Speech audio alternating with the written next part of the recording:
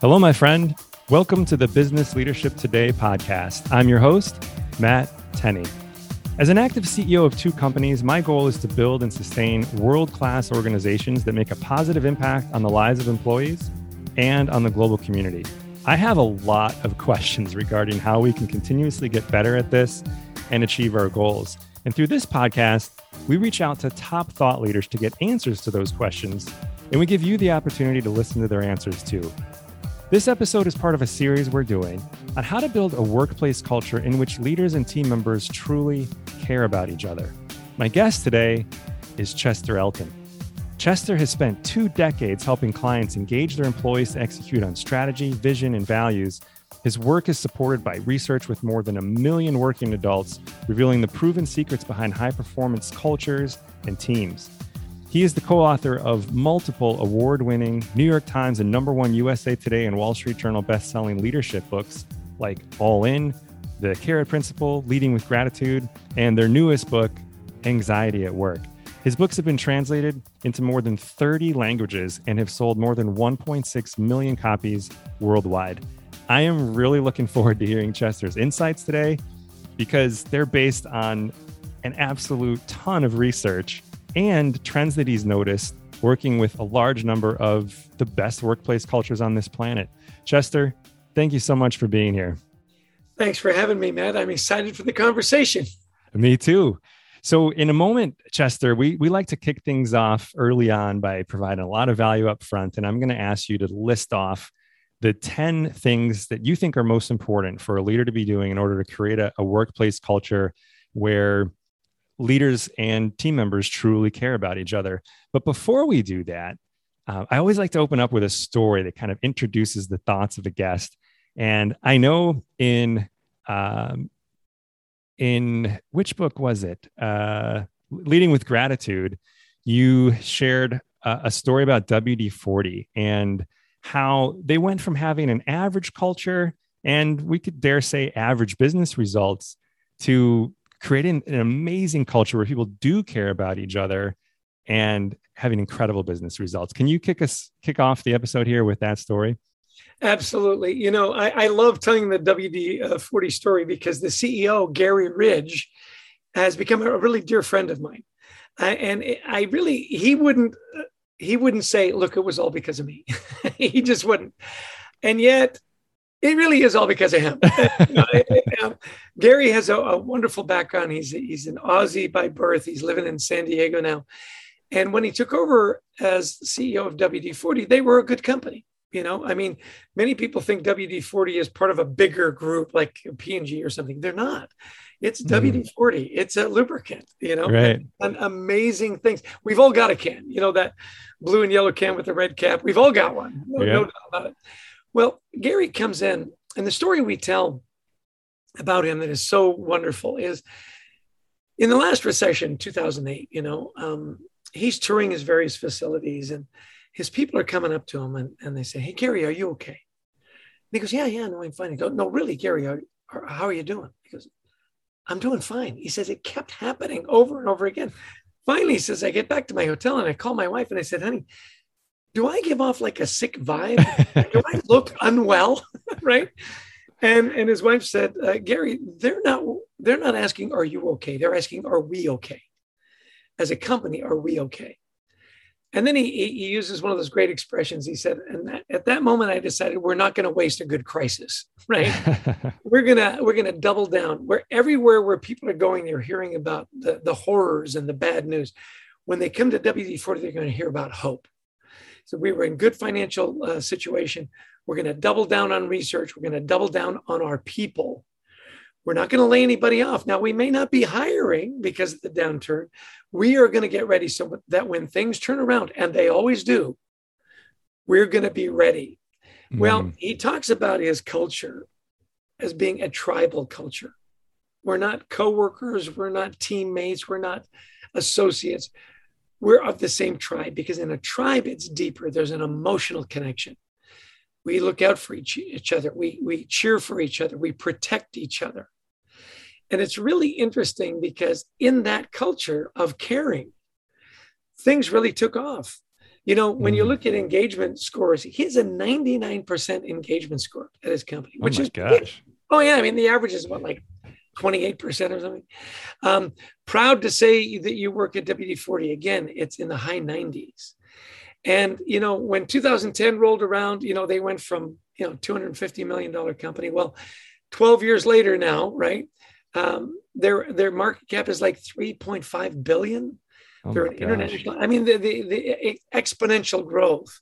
And if you talk to Gary, it's all about their culture. Now, I will give you a little quiz here, Matt. See how WD-40 savvy you are. Okay. What does WD-40 stand for? I don't know. I actually never looked that up, Chester. Yeah. I mean, WD-40, we all know what it is. It actually stands for Water Displacement 40th Formula. So their history is their founders literally were mixing different, potions in bathtubs, right? Right. And it took them 40 tries. So this is what's really key, I think, to a culture of caring. Gary says, we don't make mistakes at WD-40. We have learning moments. He said, we didn't make 39 mistakes. We had 39 learning moments to get to that 40th formula that made all the difference. Well, in a culture of caring, if I'm not worried about making mistakes, if I'm looking at them as learning moments and calling people and say, hey, look, this didn't work. How do we fix it? Anxiety goes down, stress goes down, innovation goes way up because you're not afraid of making a mistake. Right. And that's part of that tribal culture. We solve problems together. We care about each other. We protect each other. Isn't that wonderful? That's amazing. So I'm going to go out on a limb here, Chester, and guess that you are a proponent of the idea that if we have a culture where people actually care about each other, it's not just the right thing to do. It's actually pretty good for business. Right? Yeah, no kidding. And if you ever needed a case study, it's 40. And by the way, in our research around gratitude that we published in our book, Leading with Gratitude, case after case bore that out. I mean, we have a dozen case studies of caring cultures that have extraordinary results. Fantastic. Well, that's a perfect introduction to. I've seen some of the ideas that you're going to share today, and I'm already deliberating and internally with which one do I want to go deep on, because I want to go deep on all of them. But if you don't mind, before we have a deeper discussion on some of the ideas that you're going to share on how do we actually do this, how do we build a culture where people truly care about each other, can you just go through what you believe are the 10 most important things a leader needs to do to build this type of culture, and just kind of a bullet list here, and then we'll go deep on a few after we hear your top 10. Well, this is going to be kind of tough because you and I talked about this and we wrote them down, and I changed the order, so I might not get this right. So I know you wrote them down. So I got your back. Yeah, they're not in any rank order, although they kind of are actually. Number one is really just lead with gratitude. I just think that's so important. And the cousin to that is assume positive intent. Number two is assume positive intent. I just think that's so key in any culture of caring. Now, I might get from then on, I'm shooting blind here. So I love the idea of a caring culture where we know each other's stories. I think that's so important. And along with that, you as the leader, you need to share your story. So that would be 3 and 4. Be a good listener. And I know that's hard for a lot of leaders, particularly new leaders, because we have so many great ideas and we want people to know them. I also think it's really important in a caring culture that you walk in their shoes, know people's jobs, know what it is that they go through every day. Be an ally to the people that work with and for you. And we did a lot of research on this in our latest book, Anxiety at Work, that you've got someone at work that's your ally that cares about you. Be kind. I think it's just so important. Yeah, my morning mantra is be kind, be grateful, be of service. We discount, I think, in a world where we're checking boxes and getting stuff done, the simple courtesies in everyday life of being kind. And then are we up to 10? Are we close? Pretty close. I think you had a couple more on there that random acts of kindness is similar to being kind, but you had actually separated that out. Yes, I think, as leaders in particular, have a goal. And I have a checklist that I go through every day. Did I perform a random act of kindness today? And then number 10, I think we're at number 10 now, is what are your three? We have a wonderful practice in our family. At the end of the day, we ask, what are three things you were grateful for today? And often it's many more than three. And as you know, a lot of research has been done. Ending the day in a state of gratitude is really helpful in a lot of ways. So hopefully that was 10. Close enough for government work, Chester. Okay, good.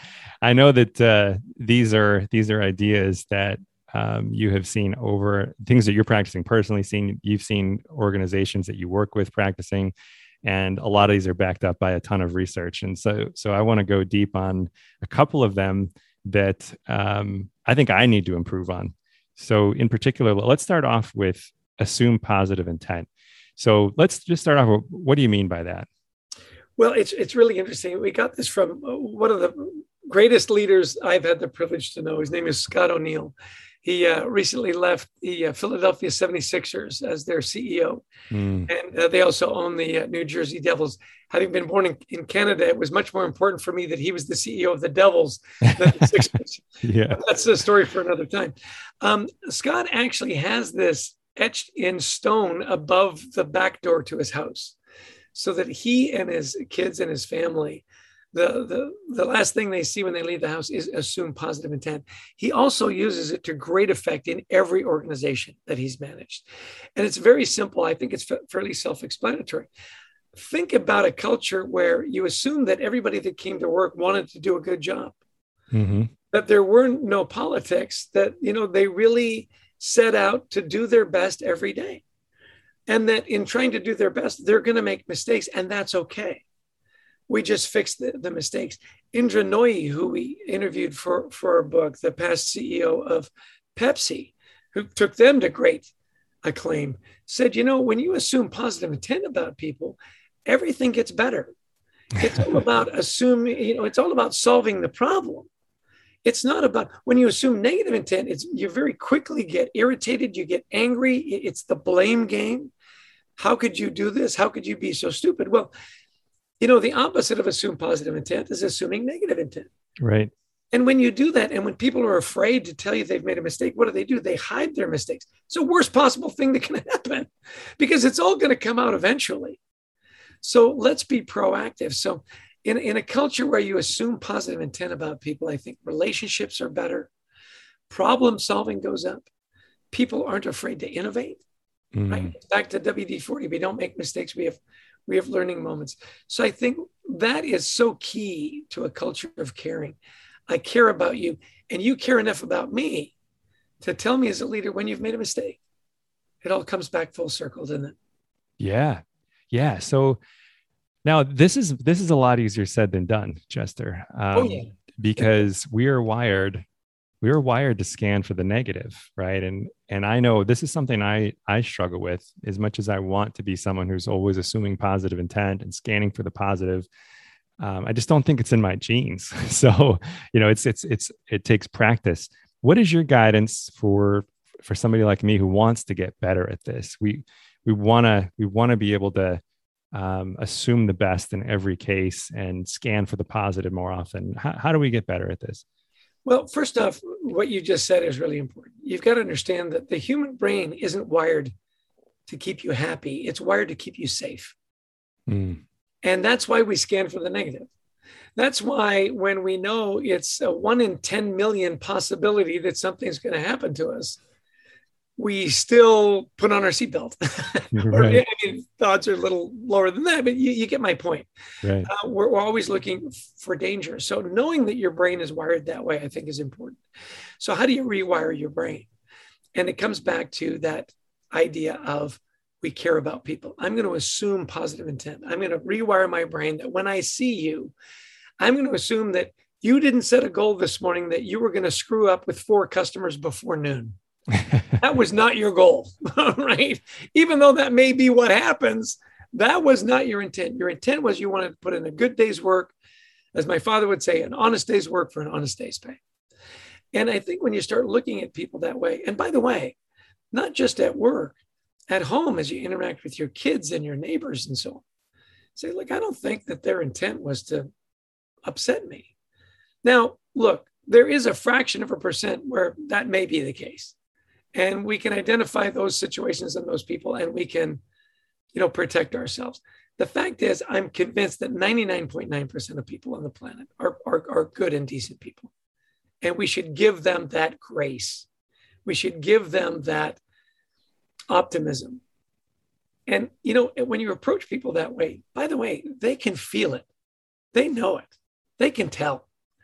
Okay. And it just opens up things to so much positivity. So, know that your brain is wired to be negative, and know that you consciously need to rewire that. And just think in the back of your head, I think this person is coming to do a good job today. I'm going to assume positive intent. So it's just making that new habit, right? Of maybe having an internal mantra of every time you interact with someone, just telling yourself, hey, this person's intent is to do the best they can, to do good. Yeah. Yeah. Give it a go and get back to me. All right. All right. Well, I think I'm guessing that one of the other ideas that you shared, I think, is going to be tied to this ability to assume positive intent. And so I want to go a little deeper on this too, the importance of knowing their story. So this is a little vague, and I'm sure that's by design. This is probably a chapter of, I don't remember which book it's in, but I'm guessing this is a chapter of a book title, or a title of a book chapter. And the idea is that, you want to draw people in. So first, can you what do you mean by, I think I have an idea here, but in your words, what does it mean to know the team member's story, to know the tribe member's story? Yes. My father had such a huge influence on me. He was one of the happiest guys you'll ever meet.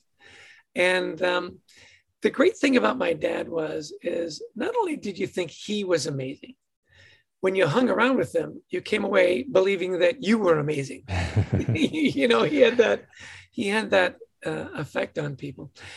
And he would, I don't know that he actually ever said this. I feel like I quote my dad, and he would be, Yogi Berra, where he'd say, Chess, I never said half the things I said. I attribute so many things to my dad. The idea is that the only people you really don't understand, in fact, the only people you really don't care for, are people whose stories you don't know. Once you know someone's story, I think everything changes. And this was really important as we took a deep dive on what causes anxiety in the workplace. With COVID in particular, anxiety levels skyrocketed. Oh, yeah. I mean, not just at home, just in life. Right. And you and I were talking previously that, before COVID, about 1 in 5 employees said they suffered from some kind of anxiety disorder. It was 18%, which, is still pretty high. And during COVID, it jumped to 30%. Wow. And then in millennials, it jumped to 42%. So the idea that I'm anxious, and what causes us to be anxious? Well, I don't think people care about me. I'm worried about my job. I'm worried about my performance. I'm worried about where we are, where we're going. How are we going to get there? How do I fit? It causes all kinds of erratic behavior, perfectionism. Everything I do has to be perfect. I can never, back to WD-40, I can never make a mistake. I have to be perfect in everything I do. Well, you can imagine anxiety levels go up. Well, this idea about knowing their story.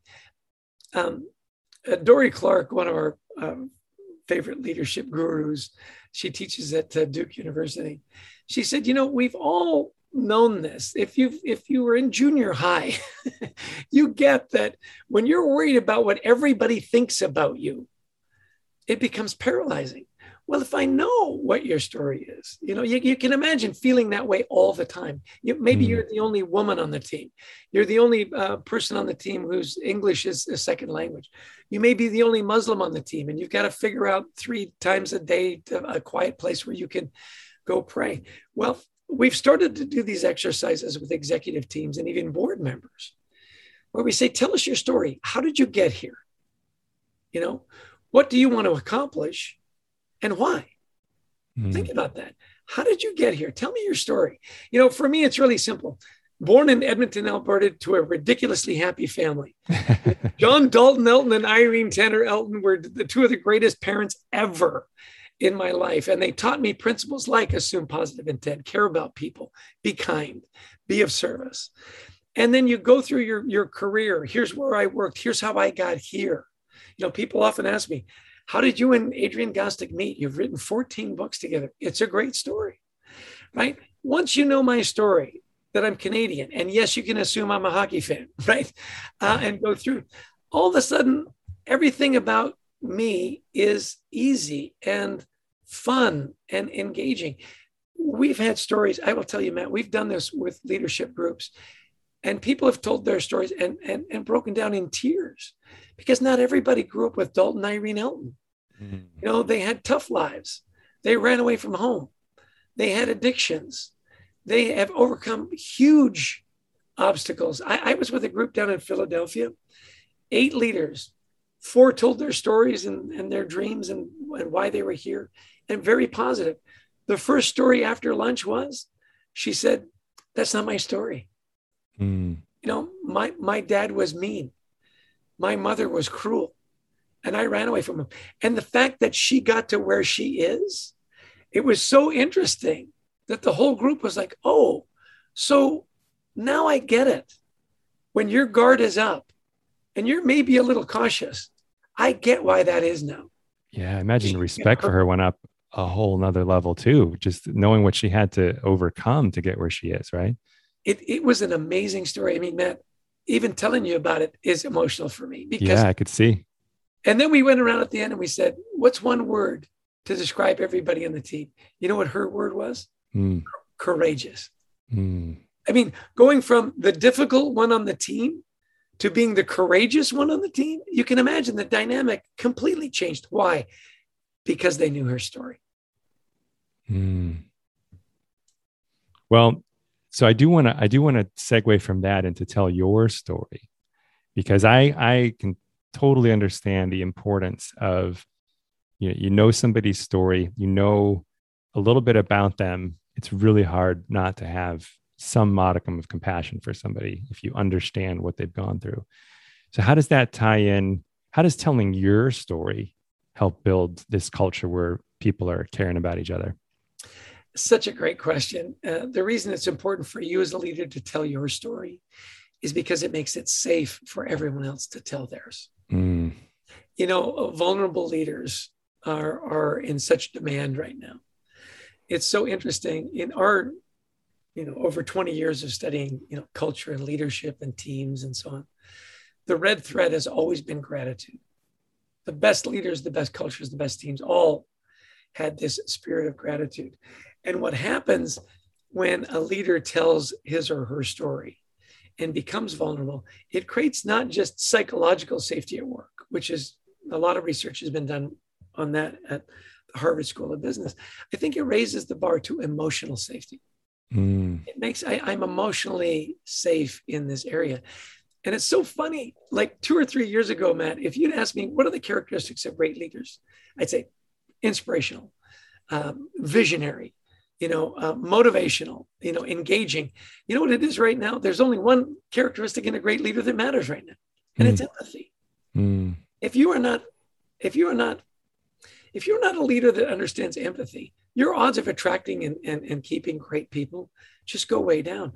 And the way you display that first step to empathy is tell your story. Tell your story. How did you get here? What do you want to accomplish and why? Yeah, just opening up the door for other people to feel safe to share. That's huge. Yeah, I think that's something that's definitely lacking in so many cultures where people just say, oh, I can't share that because I might be perceived as weak, or I might be perceived as less than how people think of me now. And just having a leader who's willing to get up and say, hey, here's where I screwed up. Here's how I got here. And here's some of the failures along the way. It just changes everything, right? Yeah. And so many leaders want sort of this mystique. I sort of arrived here. Yeah, but people don't connect with that, right? I mean, it's like there's some allure to that if you're just, you want to read somebody's book or you want to see an inspiring speech from them. But if you actually want to work with them, you're not going to connect with them as a human if you just see them as perfect, right? Because no one truly is. Right. Yeah, perfectionism. It's the enemy of just getting stuff done. Yeah. You might get, and this idea that, and there is a lot of pressure. I think, especially, in the younger generations, to have the perfect, Instagram life and Facebook life, and my TikTok is amazing. My life is amazing. Nobody's life is always amazing. Everybody has ups and downs. And in fact, I think you know who your real friends are, and who really does care about you. It's not in the good times; it's in the bad times. Of course. Yeah. Who's willing to really crawl down into that dark space with you and say, "Hey, I'm here. I may not understand exactly what you're going through. I've been through hard times too, and I'm here not to be your therapist or your father confessor. I'm here to listen." That's why that made the list, right? Is be a good listener. Be a good listener. People will tell you what's going on, and then you can be of service. Then you can really be of help. Yeah, it's the most important first step, and perhaps one of the most powerful ways to be kind. Yeah. So let's talk a little bit about that as well. I'm going to guess that anyone who's gotten to this point, they're really interested in building a culture of care. They understand the importance of being kind if you want to have that type of culture. So let's just jump right into what is your guidance if you're finding it hard to create a culture where people are kind to each other, because that oftentimes is seen as a weakness, right? So what's your guidance for helping kindness become more of a norm in a culture and be seen as a strength instead of a liability? I'm a huge believer in rituals. I think in your organization, you can, and I know you have this in the companies that you lead, where, you kick off the team meeting by saying, "Hey, Bill Manning does this really well. He's the president of Toronto FC, the MLS team up in Toronto, Canada. He has his team meetings, and he pulls somebody out and says, 'Who do you want to thank today?' Somebody on the team that's done something to help you out." And then he's got, it's actually like a $200 gift card to local retailers or restaurants or whatnot. So it's significant. And it's not for you. It's for you to give to somebody else on the team. I mean, an act of kindness. He said, "I knew we really were getting to a culture of kindness when I'll just pick random names. I called Bob up, and Bob said, 'I want to recognize Susan in accounting. She always takes care of my season ticket holders,' and on and on. And Susan comes up and says, 'I've been waiting for 6 months to get picked because Jake, who's, the maintenance guy, needs to be,' and she gave away her recognition immediately. Someone. Yes, wow. Immediately. And you thought, and so what does that ritual perpetuate? All during the week, all during the month, you're thinking, if I get picked, who am I gonna thank? Who am I gonna be kind to? And I just love that ritual. A lot of teams will say, "Okay, what are 3 things that went right today?" Anybody on the team want to call out somebody on the team that's doing a great job? I mean, those simple rituals that are baked in that people can rely on and anticipate. I'm also a huge fan of handwritten notes. And I think leaders that, it's different. I'm not saying you shouldn't text people and do the blast emails and all that. I think that's great because it's very timely. There's something about when you take time to write a note, the work of a hand, and you put it on the back of a beautiful photo, or maybe you've got your own brand. We've got carrots all over everything from our book. Right. Orange is our favorite. One of my favorite books, by the way. Thank you very much. Carrot Principle. And the idea is these little random acts of kindness, handwritten notes, a little pat on the back, a kind word. Being kind, it is underrated and undervalued.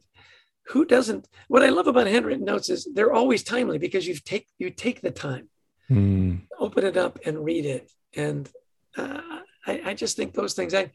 I had a habit when my kids were in university. Every Sunday, I would write them a letter, and I was always pleased that when they came home from college, as they started their lives and careers, the things that they would throw away, and they never threw away the box of letters, and that was very very impactful for me. Wow. Chester, thank you so much for your time today and having this conversation and being vulnerable yourself. Sharing some very beautiful parts of your life, which have touched me. So yeah, thank you so much for your time. You bet. Leading with gratitude, being kind, it's not just a better way to run your business. We can prove that. It's really a better way to live your life. And that's our message at the end. Don't leave all these good practices at work. Take them home to the people that mean the most to you. Yeah. Yeah. Well, speaking of gratitude, for those of you who want some helpful guidance in making gratitude one of your rituals, and really, finding creative ways to bring gratitude into your life, Chester and Adrian, his co-author, actually have a newsletter on LinkedIn. It's a gratitude journal newsletter, so you can follow them there, get some great guidance there. And the newest book is Anxiety at Work, which we'll have a link to in the show notes, along with Chester's top 10. And you can also go find them at gosticandelton.com. And we'll have a link to that as well in the show notes so that you can get on their newsletter and get lots of great guidance on how to actually live these things. So until the next time I have an opportunity to help you in some way, I hope, and at least interact with you here via the podcast, I wish you great success building a world-class organization that makes a positive impact in the lives of team members and in the global community. Bye for now.